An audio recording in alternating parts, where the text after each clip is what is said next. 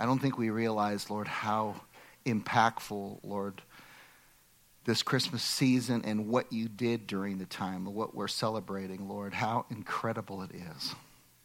Lord, that the world can take anything to compare to it and to set it aside. Your incarnation and your life here of sinlessness and your death and resurrection, which brings eternal life and relationship with you, Lord, that we or the world could put it aside is just astounding, realizing how incredible it is. And I pray that we'd be able to embrace it as a church, how life-changing it can be and how true it is, Lord. So just touch us and open up your word. In Jesus' name, amen. Amen. I've told you before that I love Christmas. And you know how you analyze, do you guys analyze your own faith, like what your own faith is? Do you do that in your own head? I do that too. And I think to myself, how much I believe this, everything, and of course I'm a pastor, I should probably just say that I totally believe it because of that. But the truth is, I absolutely totally believe it all. I really do. Absolutely. In my mind, there's no doubt. There's no doubt to me that God created everything in 6 days. I don't know. He could have done it in 1 minute. And there's so many explanations of time and, universe expansion that our scientists can't even fathom. And I've seen so many equations that fit a young earth. I believe God did it in 6 days, and on the seventh day he rested. I believe that there was a miraculous birth, and that Jesus wasn't just some boy who just kind of did a good job like a good religious fellow. I believe he was God incarnate, like it was God visiting the earth. And I believe that is the only way that we could possibly be redeemed at all as a human species. Because let's say God sent a rabbit down. The rabbit, first of all, wouldn't be a compensation for us because it's a rabbit. Rabbits don't pay for humans. It certainly wouldn't have satisfied the law because the law, everyone recognizes right and wrong. Has anyone ever done wrong? Raise your hand. Duh. Why? If there's no God, there is no right and wrong, right? If there's no God, there's no right and wrong. There's just chemicals in motion. There's just things are just happening. We're just in a universe that's just happening. There is no right and wrong. I punch you in the face, you go, it's wrong, and I go, it's right. You go, but it's wrong and hurt. I go, but it felt good to me. Right? There's no right and there's no wrong. But you shouldn't do that. Well, says who? Well, the universe. I didn't hear it. What would tell us? Would enzymes tell us? Would electrons tell us? Would protons tell us? Would some electromagnetic field tell us what's right or wrong? Would some explosion somehow at some starting point tell us? If there was, I don't believe there was a random explosion that made us. I'm sorry, how incredibly crazy. When does an explosion ever create anything with order in it? How many ever played with firecrackers?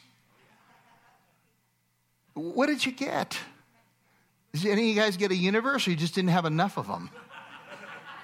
I read the scientist guy where he's going, I'm trying to make a universe. I'm going, you're going to die an idiot.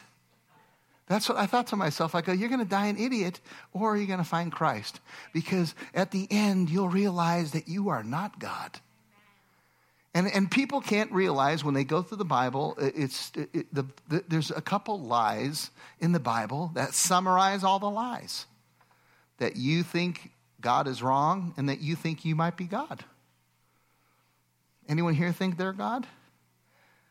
How many run their own lives? That's called being God in your own life. And the only way, how many want redemption for your personal life? Come on, you want redemption. Listen, if the Christmas message is true, and it's absolutely true, then Christmas time isn't about going to Walmart. Right?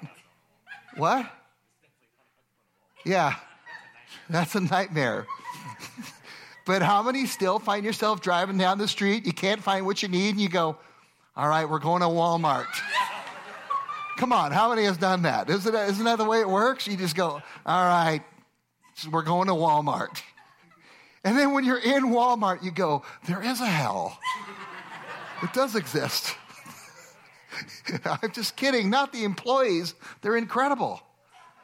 They have to put up with that, right? I mean, because you know you're going to find something there, because I think our whole world is going to conformity, right? How many have Netflix? Raise your hand. See, they tell us what to watch. There's this many movies out there, but they say you can only watch these. These are the ones that you'll watch. And it's like, there are millions of shirts and clothes out there. How many get their clothes at Walmart? You're afraid to admit it. How many buy your spouse something at Walmart related to clothes? Raise your hand. How many buy your kids clothes at Walmart? Raise your hand. Okay. Well, my sermon today is called Walmart. The unopened gift.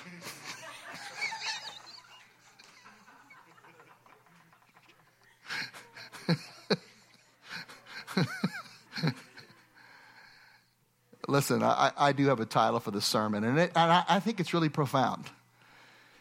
It could, if you're not a believer, you've never believed in the real Christmas, what I mean, that Jesus actually came and that he lived here and that he lived sinless, different than you, different than me, he lived sinless, thus not deserving any consequences, and not only living sinless, but obeying everything that God would have him to do, so satisfying the requirements of the law, and that as he lived here, he also fulfilled thousands of prophecies that were written about him over a long period of time. Thousands, over 4,000, 400 real specific ones. And then because of that, he could have just gone to be with the Father. But instead of doing that, he was sent there on a mission. And that was, he instead took the consequences of the law, which is he who disobeys the law will be cursed on a tree. And I know we got a Christmas tree and we got gifts underneath it, but I'm telling you that there's a different tree. It's called the cross. And under that cross, there is also a gift. And, in our house, we have presents. And we put under our tree gifts, and then we put names on them. This is for Caleb, or this is for Jody. But I'm telling you that your name's under there too. Your name's under that cross. The law was put into Christ's body, and it was crucified, and it no longer accuses us. It's a good thing. It's a Christmas. Don't you want to open it up? Imagine the most killer gift you could possibly have, and it's under the tree. It's a free gift. You didn't buy it. I mean, wouldn't it be terrible if you got a gift and it says, you open it up, you see this killer thing you've always wanted, and it says, you just have to make 36 payments of $39.95 for the next 3 years, right? You go, thank you. That's what religion is. But Christianity's different. God's already made all the payments. And the gift is free, and you get to open it up. So can I tell you, Merry Christmas. That's the Christmas message. Merry Christmas. It's a very good. So let's open your gift. And I just want to look at two things, really. And I'll close with a third, but two things. And the first one's super easy, is who is Jesus and why did he come? Why did he appear? There's all kinds of scriptures in the Bible that it says he was sent into this world to do this. He appeared to do this. He came into the world to accomplish this. Like, what was his goal? And let's start off with who he is. And this comes from a messianic scripture written 700-800 years before he came. This scripture was written, and it says, the virgin will conceive. Now, how many know that that is not possible? Right? There's no virgin here that has ever conceived. Okay? The virgin will conceive and give birth to a son, and they will call him what? Emmanuel, which means what? God with us. And I think that is incredible. It's not as incredible as what I have right now, and that's God in us. Amen? And it's not as incredible as what the church now is, which is God through us. Amen? But God with us is the good beginning. He comes. And when he's there and they see him and they go, look, there's Jesus, God with us, they're still not transformed on the inside out. Because the payment still has to be made. Isn't that true? Right? So they're watching them in the normal, seeing what he's doing, but he's saying, I'm about to do something that's going to fulfill everything that's been written about me. And even after he does it, he tells them, this is what was written about me. I'll show you a few scriptures. So who is Jesus? And then let's look at it. What is the mission of Jesus? Let's hear a few people. Let's hear. Just tell me, what is the mission of Jesus? Just say it in a couple words. What is the mission of Jesus as you know it? To save sinners. What else? To destroy the enemy. That's a good one. How does he destroy the enemy? Because you think about it, if he destroys the enemy, you could say, he took out some spiritual machine guns and just went after him, right? But what is the thing that destroys the enemy? Can everyone say the cross? Because when you take away the consequences of our sin, how can the enemy attack us with any accusation? Right? It makes him weaponless. He goes, well, you did that. You go, huh. Yeah, but you were thinking this. That's right. But, Amen? That is your defense.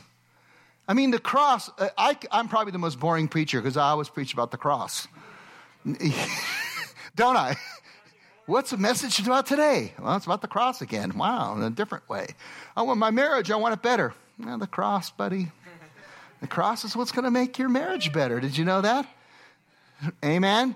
Listen, why did Jesus come into the world? This is the question. And I'm just going to start going through a few of them. The first one is his mission is to bring us to God. Amen? Not just near him because God is with us in Jesus, but he wants a deeper fellowship that lasts longer. How long does he want it to last, our relationship? Forever, right? So this is the deepest thing. So he says, first of all, I came into the world to testify to the truth. And what is the truth? He clarifies it in several ways, but Jesus says, I am the way and the truth and the life. No one comes to the Father except through me. It's the only way. And so there's no way to get to God except through the work of Jesus and what he's done. He's the way, he's the truth, he's the life. Imagine all things were created by him and for him and through him. That means when you're looking at Jesus, you're looking at the source of life. You're not looking at like Nostradamus, Jesus, Muhammad. Look at all these great leaders. No, Jesus is claiming to be the fountain of creation. All creation comes through him. Everything that's been made has been made by him. Is that a trip? Right? Because that's why I don't like all the surfer Jesus pictures, because you just can't picture a surfer doing that. Right? Can you? What? Yeah, the vegan hippie Jesus. Right? He's just kind of sitting there and then you go, man, it's Jesus.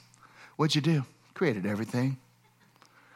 But the child was born and he came and lived in amongst us. But before that, he was the eternal Son of God. Okay? Now, here's another thing that he came to do, which I think is misunderstood a lot. This one's probably most misunderstood scripture in the Bible. Do not think I've come to abolish the law or the prophets. I've not come to abolish them, but to fulfill them. And I think that some people look at this and they go, See, he fulfilled the law, so now we have to fulfill the law with him. But do you understand, when the law is fulfilled, what is it? It's done. It's finished. It's fulfilled. All the requirements of the law have been what? Fulfilled. Is there any part of the law that Jesus didn't fulfill? Think about it. Because this will change your Christianity. It really will. You may think I'm just on a reading random, but I'm not. If all the requirements of the law of what to do right and wrong were fulfilled in Jesus, then what work can we do to fulfill more law? Can you do anything to, like, let's say you do a really good deed, and then all of a sudden the Father looks down and he says, well, now the law is fulfilled. Now that Eric went to church, he was such a good boy. The fulfillment of the law happened. How many know that that's ridiculous? How many know that there's nothing you can do to fulfill the law? Right? And this is why religions around the world today will be meeting to try to find laws that they can fulfill to make God happy. Jesus has already satisfied every one of those. How many say amen? So that's why Jesus says, don't take any stroke of the law, don't take anything away until I do it all. Don't take any of it away. Wait till I finish it and complete it. And when he finishes it, what does he say? It is what? It is finished. So Jesus came to fulfill all the requirements of the law. Do I hear amen? So he came to fulfill all things. Okay? So this is another thing that he fulfilled, one of the all things. He fulfilled all the prophets, all the things that were said about him. Do you know that all the promises of God and all the prophetic words, the promises are now all yes. Jesus makes all the promises yes. Everyone say yes. Everything is yes and amen. And this is right when he resurrects, when he finishes the job, he resurrects and he comes to the disciples who are like, well, what's going on now? And he says, this is what I told you when I was still with you. Everything must be fulfilled what is written about me in the law of Moses, the prophets and the Psalms. Everything must be fulfilled. Was it fulfilled? How many say amen? Okay, I want you to see how profound Christmas is. Jesus fulfills every law, every psalm, every prophet is all fulfilled in Jesus. When you read a psalm and you go, I wonder what this is about. It's about Jesus. And because it's about Jesus and because you're now in Jesus, it's about you. How many say amen? How many like Christmas? Okay, now, if you wonder with the law and its rules and its regulations, all those things, where the law and its rules and its regulations went, well, when the curse came upon Jesus, it says all the curse of that law came upon him when he took the cross. Here you see it in the scripture. He says, he forgave us all our sins, having, say the word with me, canceled. He can't say it one more time. Come on, wake up. Canceled. He canceled what? The written what? The written code with its regulations that was against us. How was it against us? Because it said, don't do something stupid, and you did. Amen? How many done something stupid? Okay? And it says, and that stood opposed to us. What did he do with it? He took it away. And where did he put it? He nailed it to the cross. Do I hear an amen? This is so amazing. If you really, really get this, you'll stop trying to fulfill the law in your goody two-shoes for God. You know why you'll do good? Because you now can, because you're under the law of the Spirit. How many say amen? And so you won't be condemned. You're no longer under judgment because the judgment and the requirements of the law have been fulfilled. I feel sorry for the churches that are right now preaching about the laws, and they're finishing their sermons like this. Okay, now you have to do this. to make sure you're good for God this week. You are good for God this week. You are good with God. How many know you're good with God right now? Okay? This is because of what Jesus has accomplished. He took it away. He took the written code with its rules and regulations that was against us, that stood opposed to us. He took it away and he nailed it to the cross. Really? He took the law and he went to the cross and he nailed it to the cross? Is that what he did? No, because the law and all the things that are opposed to it, the cursedness of it, was in him. Amen? And he was nailed to the cross. He took it away by embodying its consequence and nailing it to the cross. Do you understand that we are free? This is Merry Christmas. It doesn't get any better than this. There's no more incredible concept to be thought about than this. And listen, he came to serve us. The Son of Man did not come to be served. What do you want to do with your life? I want to serve God. Well, too bad he didn't come to be served. Do you know that the message is not about you becoming a great servant? And you will become a great servant. But that's not what it's about. It's about recognizing that he came to serve you with this. That's why he appeared. He came to serve, to give his life as a ransom, as an exchange for you. It's an atonement. How many say amen? The mission of Jesus, like I was said before, to save sinners, this is a different way of saying it, to take away our sins. That takes away our sins. You know that he appeared in order to take away sins. Listen how Hebrews says it. And let me read it the wrong way. Now he has appeared once for all at the end of the age to do away with sin by telling everyone to repent and stop sinning. Is that the way? How did he do it? How did he take away the sins? Because they're not counted against us anymore. Because he took away the law and the rules and the written code and the regulations and he nailed it to the cross. Let me read it again. Now he has appeared. Everyone say, baby Jesus. One more time. Now he has appeared. Say, baby Jesus. Baby. Now he's appeared for once. He appeared once for who? For all. At the end of the age to do away with sin by the sacrifice of himself. That's what he did because he came to serve. And that's why this beautiful Christmas message, here is the heart of the Christian message, Christmas message. It says, because the mission of Jesus to save his people, she will give birth to a son. You are to give him the name Jesus, which is Yahweh saves. And it says, because he will save his people from their sins. He will rescue them. How? By paying all the requirements of the sin, of the law. Which the law is the one that tells us what sin is. Don't do this, thou shalt not do that. It tells you. And the Bible even says, well, why was the law even made if it did all this? You know, is the law bad? And Paul says, no, the law's not bad. But what the law did is it aroused the sin to want to sin. The minute it said, don't do this, what did you want to do?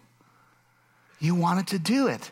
And he says, well, why did the law come? And he says, the law was put into effect, it says in Galatians, so to keep the Israelites alive. Because if they wouldn't have had the law to tell them right and wrong, they would have sinned and killed each other and the seed of Jesus never would have come. Listen, how many know that when you're told not to do something, it's the very thing you want to do? By the way, I don't want you to look at this while I'm talking. You know what I'm saying? There's a lot of good things. This is evil. This represents all the evil you shouldn't look at. Okay? And there's a lot, you know what I'm saying? And I know people live like that. Don't look at this, don't look at this, don't look at this. What? What are you talking about? I said, don't look at this. Oh! Just look, fix your eyes on Jesus, who's the author and perfecter of your faith. How many say amen? By the way, will he save his people from their sins?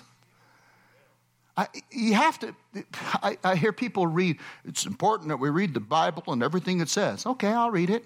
He will save his people from their sins. So what's he going to do? He will save his people from their sins. What about the Greek? Oh, you translate to English. It's, he will save his people from their sins. What's Jesus going to do? He will save people from their sins. Amen? Okay, the mission of Jesus is to save the world. Amen? For God did not send his son into the world to condemn the world. Wouldn't that have been awful if that was the mission of Jesus? Condemn the world? Let's pretend I was Jesus and I came to condemn the world. I just have to follow you on Facebook for a few days, right? Or follow you at home. And then the minute you sinned, I went, yeah. Then I'd play you back the video and you go, oh, and you go, condemnation. You blew it.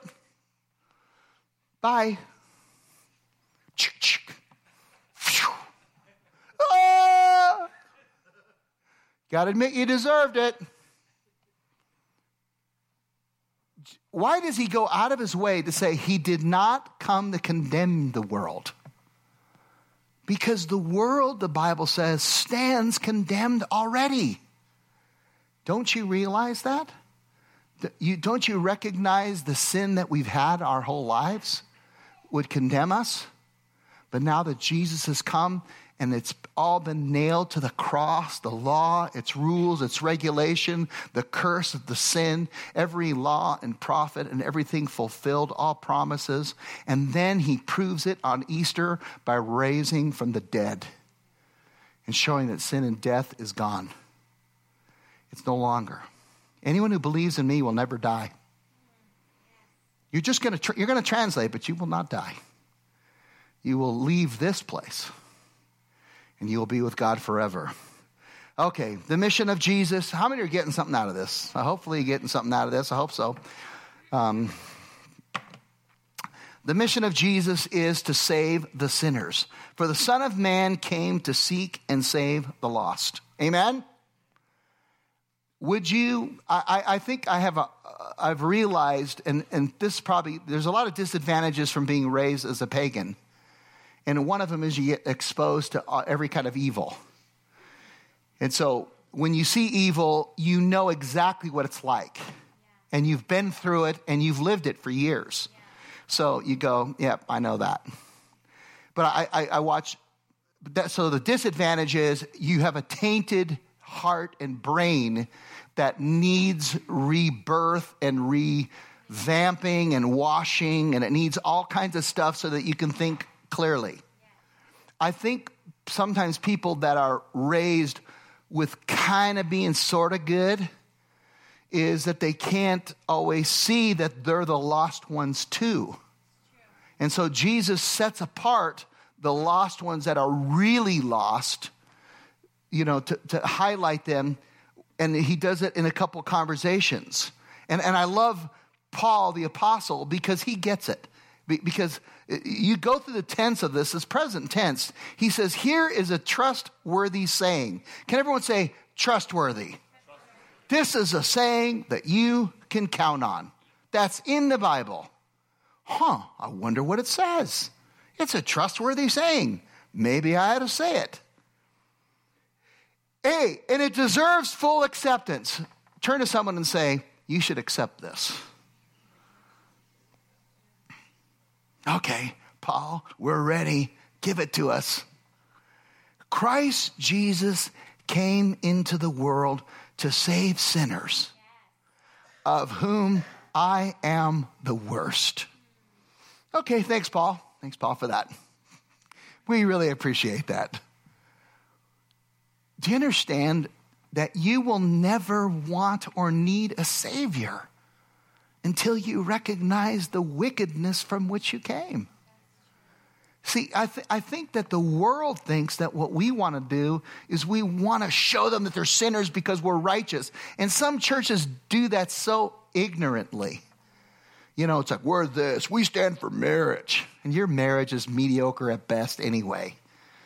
But you're all bragging about it. And anything good in your marriage anyway as a Christian is because of God. Amen? How many know your marriage would have tore apart 10,000 times if it had not been for God? Just admit it, right? Raise your hand. Come on. Just say, my marriage would be terrible if it were not for God. So then you go to the world and you go, see, we're the marriage, yes, and you're the marriage, no, we're it. And that, you know, and then they go, well, you know, they want to show you that you are also bad. So why don't you just show them the truth at the beginning, right? Just say, I'm a total wicked sinner and needed the Lord. Yes. Right? And some people go, I was a wicked sinner and I needed the Lord, but now I'm as pure as a driven snow. And the wife's going,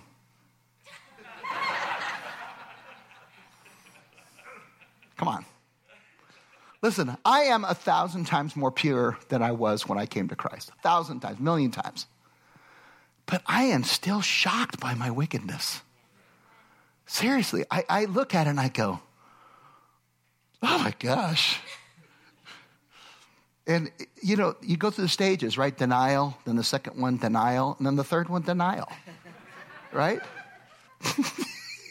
And then you go to the fourth one, which helps you with the first three, and that's called blaming others. It works fantastic. You just say, honey, it's not me, it's you. Or it's the kids. But it's not me. Maybe it's the neighbor. Let's pick on the neighbor. Get the binoculars. I think they got problems.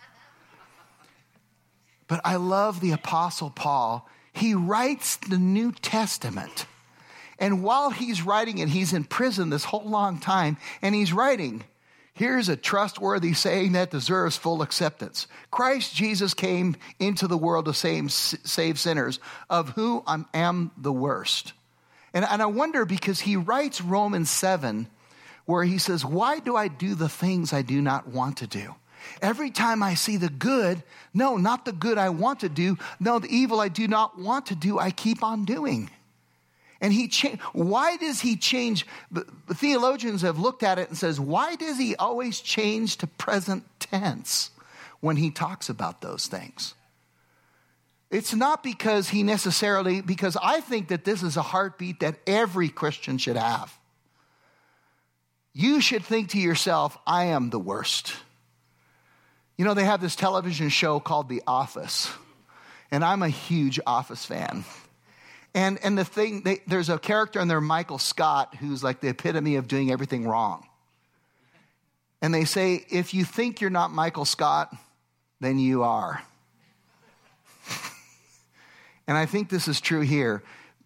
And I want to give the analogy that Jesus used. He uses like a dozen analogies with this. But I want you to see this. This woman comes up to Jesus who is clearly a prostitute. And she's clearly lived her whole life wrong. And she is kind of living out the psalm that says, I pour oil on his head, the anointed one. And she starts pouring oil on his feet. She starts rubbing it with her hair. And then she starts kissing his feet, Jesus. And this Pharisee is looking at it and he cannot believe it. And I, in a lot of ways, just recognize with this girl. I identify with her because that's definitely a path I was on. And I look at this and he is kind of like indignant, like, come on, Jesus. If you were Jesus, if you were so holy and a prophet, man of God, and I don't know if you're the son of God or you're the man of God or you're the prophet of God, you're something from God. And if you really were, then you'd see this. So I can pretty much rule you out. You'd see this and you wouldn't let her touch you. How dare you let this prostitute touch you? Just he's thinking from his own head because he would react a different way if she was touching him, wouldn't he? Wouldn't he? right? He'd be responding probably from the flesh, and Jesus isn't. And he says this, he says, 2 people owed money to a certain money lender. One owed him 500 denarii and the other 50. So there's a big difference there. It's like 1 month rent versus a year's worth of rent. Neither of them had the money. So they both owed a big debt, but neither of them could pay. Now, which of them will love him more? So the Pharisee says here, I suppose, can everyone just say, I suppose? Come on, what a cop-out, right? It's a cop-out from the beginning. I've done so much prison ministry and jail ministry, and I ask them, and I go, so what happened? Did you do it? And they go, well, I suppose, but, it was, things are hard right now, so that's why you shot her in the face. Well, I was high too, and you didn't recognize it. This is actually a true story. And it's kind of like, oh, I don't know. But and then I know that I go, how long's your sentence? And I go, well, I'm only in for a year. And I go, I'd stay packed if I were you. I'd just not stay packed. I'd recognize you're going to be here for a little while. Because it never fails. They get out, they go right back to where they go, and they go right back in. 2-3 times. And it isn't, and parents will ask, it's hard, my kid's in jail. I go, it's a good place for them to be.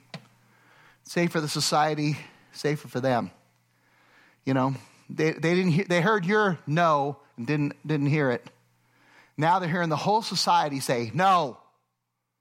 Right? And you're kind of just stuck there.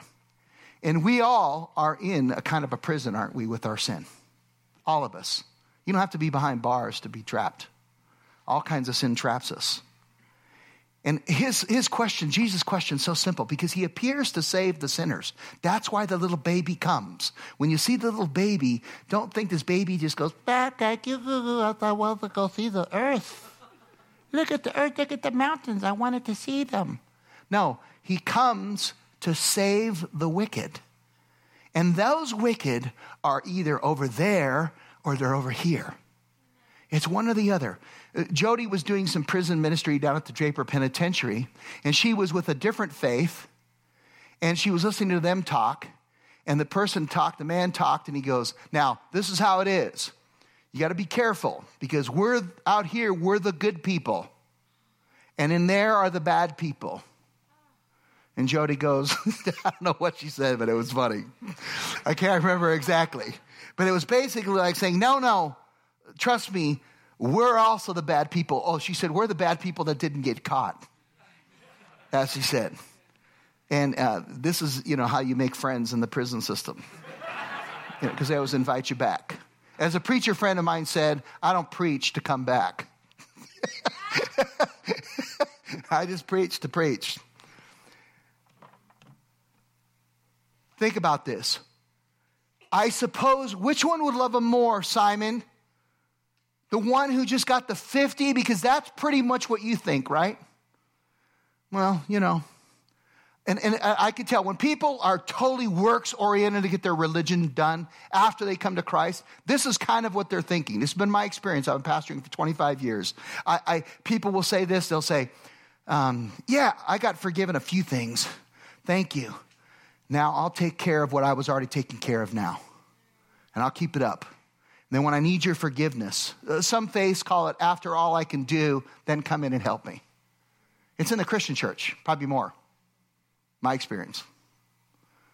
Listen, if you think you only owe 50, I think you should get an accountant of your life. Invite more people in. I guarantee you've either closed off the input that you haven't heard it.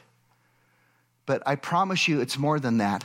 Simon says, I suppose the one who'll love him more who had the bigger debt forgiven. Jesus says, you have judged correctly. Then he turned to the woman and said to Simon, and can I tell you this? I don't care how much you know about God. Knowledge puffs up. Love builds up. I want you to say that this woman is not a theologian. She is not a reformer. She's not arguing about Calvinist, pre-trib, post-trib, mid-trib, textual criticism. All she's talking about is she's recognizing who Jesus Christ is. It's that simple. He turns to the woman and says, do you see this woman? I came into your house. Look at all the you did nots. I made them all green. You did not, but this woman did. He says, you didn't do this, you didn't do this. Because when Jesus Christ comes in your house, he says, you did not give me any water from my feet. But she wet my feet with her tears. It's like, just think about it. She was so grateful. I think she really recognized just the truth of what her life was, that she couldn't help but gush. And it had to land on his feet because she couldn't stand up anymore. It was kind of like I see my whole life. Kaboom. I really think that's where natural praise is going to come from in the time of glory. I know that's what I'm going to do, is I'm just going to collapse before the Lord and can't believe it all happened. And seriously, and I understand that he doesn't say there won't be any tears. He says he'll wipe away the tears. And I think there's an entry point there. He says, but she wet my feet with my tears and then wiped them with her hair. He goes, you didn't give me a kiss. And trust me, the Pharisees were ticked that she kissed him. They could not imagine him. But this woman, from the time I entered, has not stopped kissing my feet. I think of the love scriptures that are so powerful.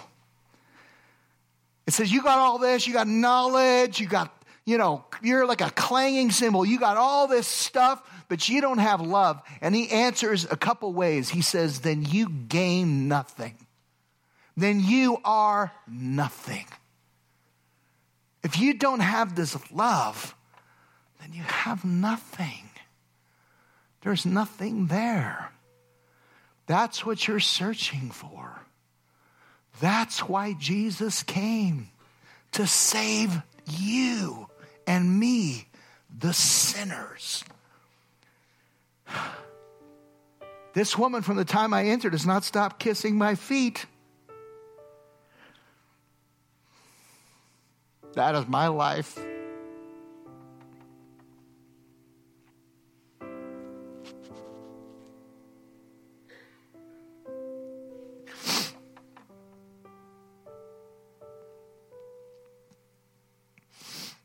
I have a few moments where I think I'm proud of what I've done, but there's few and far between.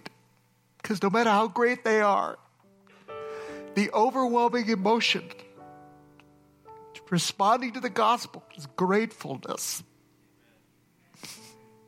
It's that you, a sinner, have been forgiven.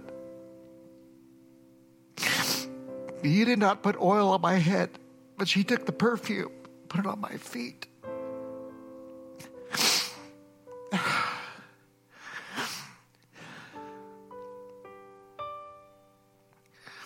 Therefore, I tell you, her many sins have been forgiven, as her great love has shown. Whoever has been forgiven little loves little.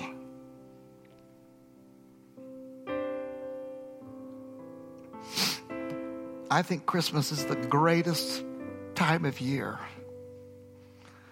because it's the day Jesus says, the many sins you've done,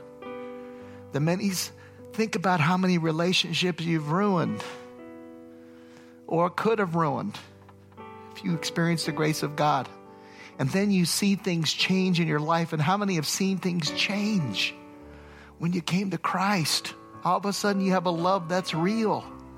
All of a sudden you get a depth of emotion and intimacy around you that blows you away.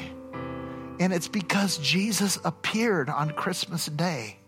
It's not the day. We don't care when the day is. We just pick a day to celebrate. It's historically impossible to figure out exactly when the date is. And I know there's somebody in the back going, well, according to the Jewish calendar of the Roman calendar, when I cross-modulate the two, then I get... Find some love, brother, and tell me when you got it. Because we're not going to build our theology around your stupid dates. No offense. And we're not going to argue about your crazy genealogy. And we're not going to fight each other over which end times picture is perfect. Because we're going to love one another and show that we're the disciples of Jesus. Because you want to know, for God so loved the world that he sent his son. Love motivated it. Love was demonstrated with the gospel. That's why without love I gain nothing. If I do not have love, I am nothing. I gain nothing. I have nothing. Love. And then it's just simple. God is love. God is love. Listen, there it is right there. Love covers over a multitude of sins. Even in the Old Testament, hatred stirs up conflict, but love covers over what? Say it one more time. How many wrongs? All wrongs. It covers a bunch of sins, a multitude of sins. Love will beat it up. In fact, I've heard, I don't know if it's true. In fact, I do, but I'm just acting. I don't know if it's true, but I heard that love never fails. How many say amen? And that's why Jesus comes. Now, listen, here you get the summary. Most of you heard this. The thief comes only to steal, to kill, destroy. I have come that they may have life and have it to the full. How many say amen? Okay. Do I hear another amen? Because this is the last two scriptures here. One more scripture. Thank you. Do you want to open your gift? It's Christmas. I know you've opened it before. Some of you go, I'm a Christian. I've opened the gift. I want you to open it again. Just open it again. There it is. Jesus Christ, your gift. And I'll tell you what's inside. And I mentioned at the very beginning. It's a Christmas tree. And there it is. It's a tree. The law says, cursed is everyone who hung on that tree. They get the full curse. Jesus got that. Now it's a tree that represents a gift, and the gift is the one that was on it, that paid it. It's Jesus Christ. Do I hear amen? And then I want you to understand there's a gift at the bottom by Jesus that represents it, and it represents your name. Eric has been saved by Jesus Christ. Eric has been saved. Eric Van Ree is saved by Jesus Christ. Eric Van Ree will be sanctified because of Jesus Christ. Eric will find abundant life because of Jesus Christ. Jesus appeared to save Eric, the sinner, the wicked sinner. Jesus Christ came to save the world, which Eric is a part of. And he got saved. How many say amen? Listen, here is the gift. The wages of sin is what? Death. But the gift of God is what? Eternal life. Why don't you close your eyes and just respond to God? I want to just ask you, first of all, the Christmas season is here. And maybe you, like me, you just got a little ahead of yourself. You focused on so many things, even with your family. And there's something about it that just hearing the words of Christ, the Bible today, it stirred in your heart the desire to say, I want to refocus. How many that's true? Don't look at me. I'm not looking. Just raise your hand and say, Lord, I need to refocus. I need to have you at the center. I need to realize that this is the gift I need to focus on. You may think that your kids need the hula hoop and whatever the latest gadgets and gifts are. And they'll have fun with them. Some of them are good for at least 8 hours, some 15 minutes. They'll put them down, it'll be in the corner. But I tell you, if you'll sit with them and tell them that their sins have been paid for, that the love you have in your family is because of God, you will breathe a new life into your family. And if you'll tell yourself and just say, Lord, I receive the gift that you have.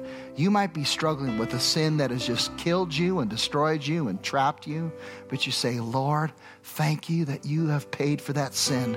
I am no longer walking under the condemnation. Now please deliver me, Lord. Deliver me and heal me. I cannot tell you how many things the Lord has delivered me from, but it's so many things. And he desires to give you abundant life, a pure heart, a clean mind, a pure conscience. It's something only God can do. You cannot do this on your own. You say, Lord, I open the gift of Jesus. You say, Lord, whatever fresh things you want to do in my life, I accept them. Just say it. Say, Lord, I receive your blessings and gifts in my life. I receive them. Work them throughout my heart and personality. Work them through and weave them into my relationships. And Lord, do this in those around me that I hang out with, that I care about. Touch them in those ways as well. And Lord, we submit our hearts to you and thank you for Christmas, Lord, and what it represents and what you've done. Lord, we all love toys, and I'm not against them, and I'm not against shopping. I think it's fun. But Lord, we want to keep our priorities straight. And that you are first. Does everyone say amen? Amen. God bless. How many received something from Jesus this morning? Okay, yeah, it's a good idea. Let's clap and thank him. Thank you, Lord. We bless your name, Lord. You are worthy of our praise. Hallelujah. Amen. God bless you. We'll see you in the new year.